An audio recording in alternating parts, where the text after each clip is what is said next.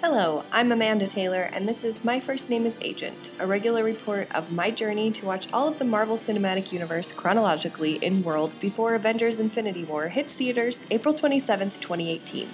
Today's topic, Guardians of the Galaxy, and Volume 2. Of course, I have seen both of these movies before. I saw them both in theaters, actually. I absolutely loved Guardians of the Galaxy so much. I bought it when it became available to own. But I remembered being pretty disappointed and underwhelmed by Volume 2. I had the exact same feelings when I rewatched them this time.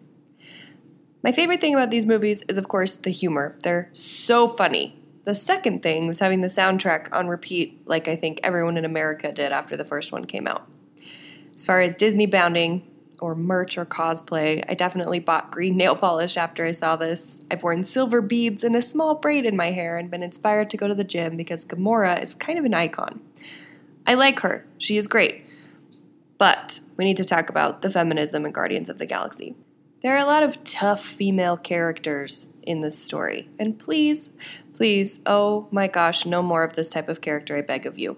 Look at the range of men that we have. And then look at how each movie features about 1.5 women, and the main woman is always a single-minded, no-nonsense type. It's just getting really old.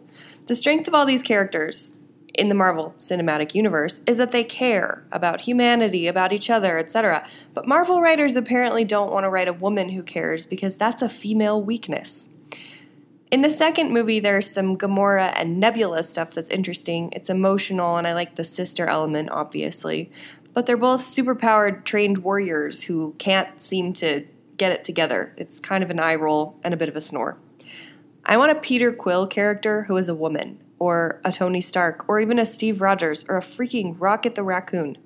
The sequel gives more screen time to a couple female characters, Nebula and Mantis, but still doesn't develop them much. Mantis especially is obnoxious because she's basically an overgrown baby. And then Nebula has this whole vendetta, and it's just not really a character, unfortunately. More women, but less depth. Other thoughts about Guardians of the Galaxy? I know that Peter's 1980s pop culture references are just par for the course these days, but they felt so fresh when the movie came out. I remember being blown away by how different and how fun the movie was with the soundtrack and the edgier jokes. It was just a very new and improved Marvel. Bradley Cooper as a talking raccoon is easily his best role to date. He brings so much joy and depth and feeling to his voice work as Rocket, and I just absolutely love it. The character is very well written. He has some of my favorite one-liners and recurring jokes of the movie, but he's totally brought to life by Cooper. Also, how did they make Groot so great? The moment where he nails like 20 guys at once and then looks back for approval is still one of my favorite Marvel moments. And he's a CGI tree. I sometimes forget that. I easily forget that because he's such a good character.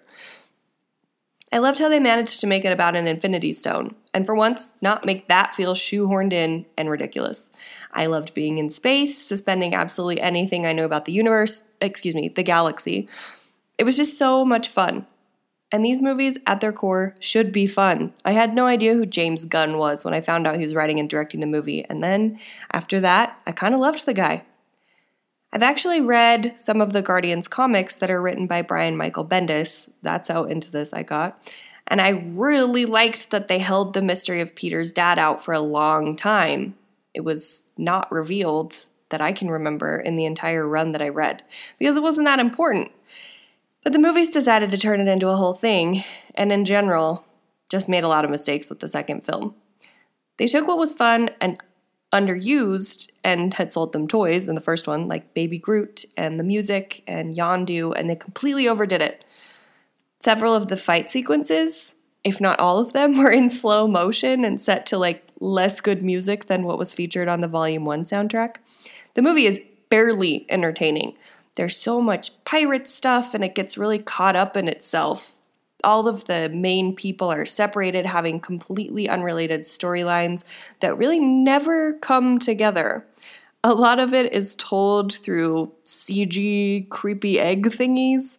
And once again, there's the threat on Earth of kind of an amorphous blob. Not scary.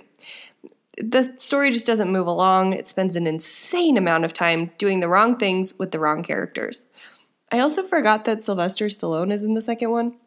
But I like when I don't remember the crappy parts or the weird parts or the dumb parts. It just means that I have the best memories of the MCU and can remain a fond fan.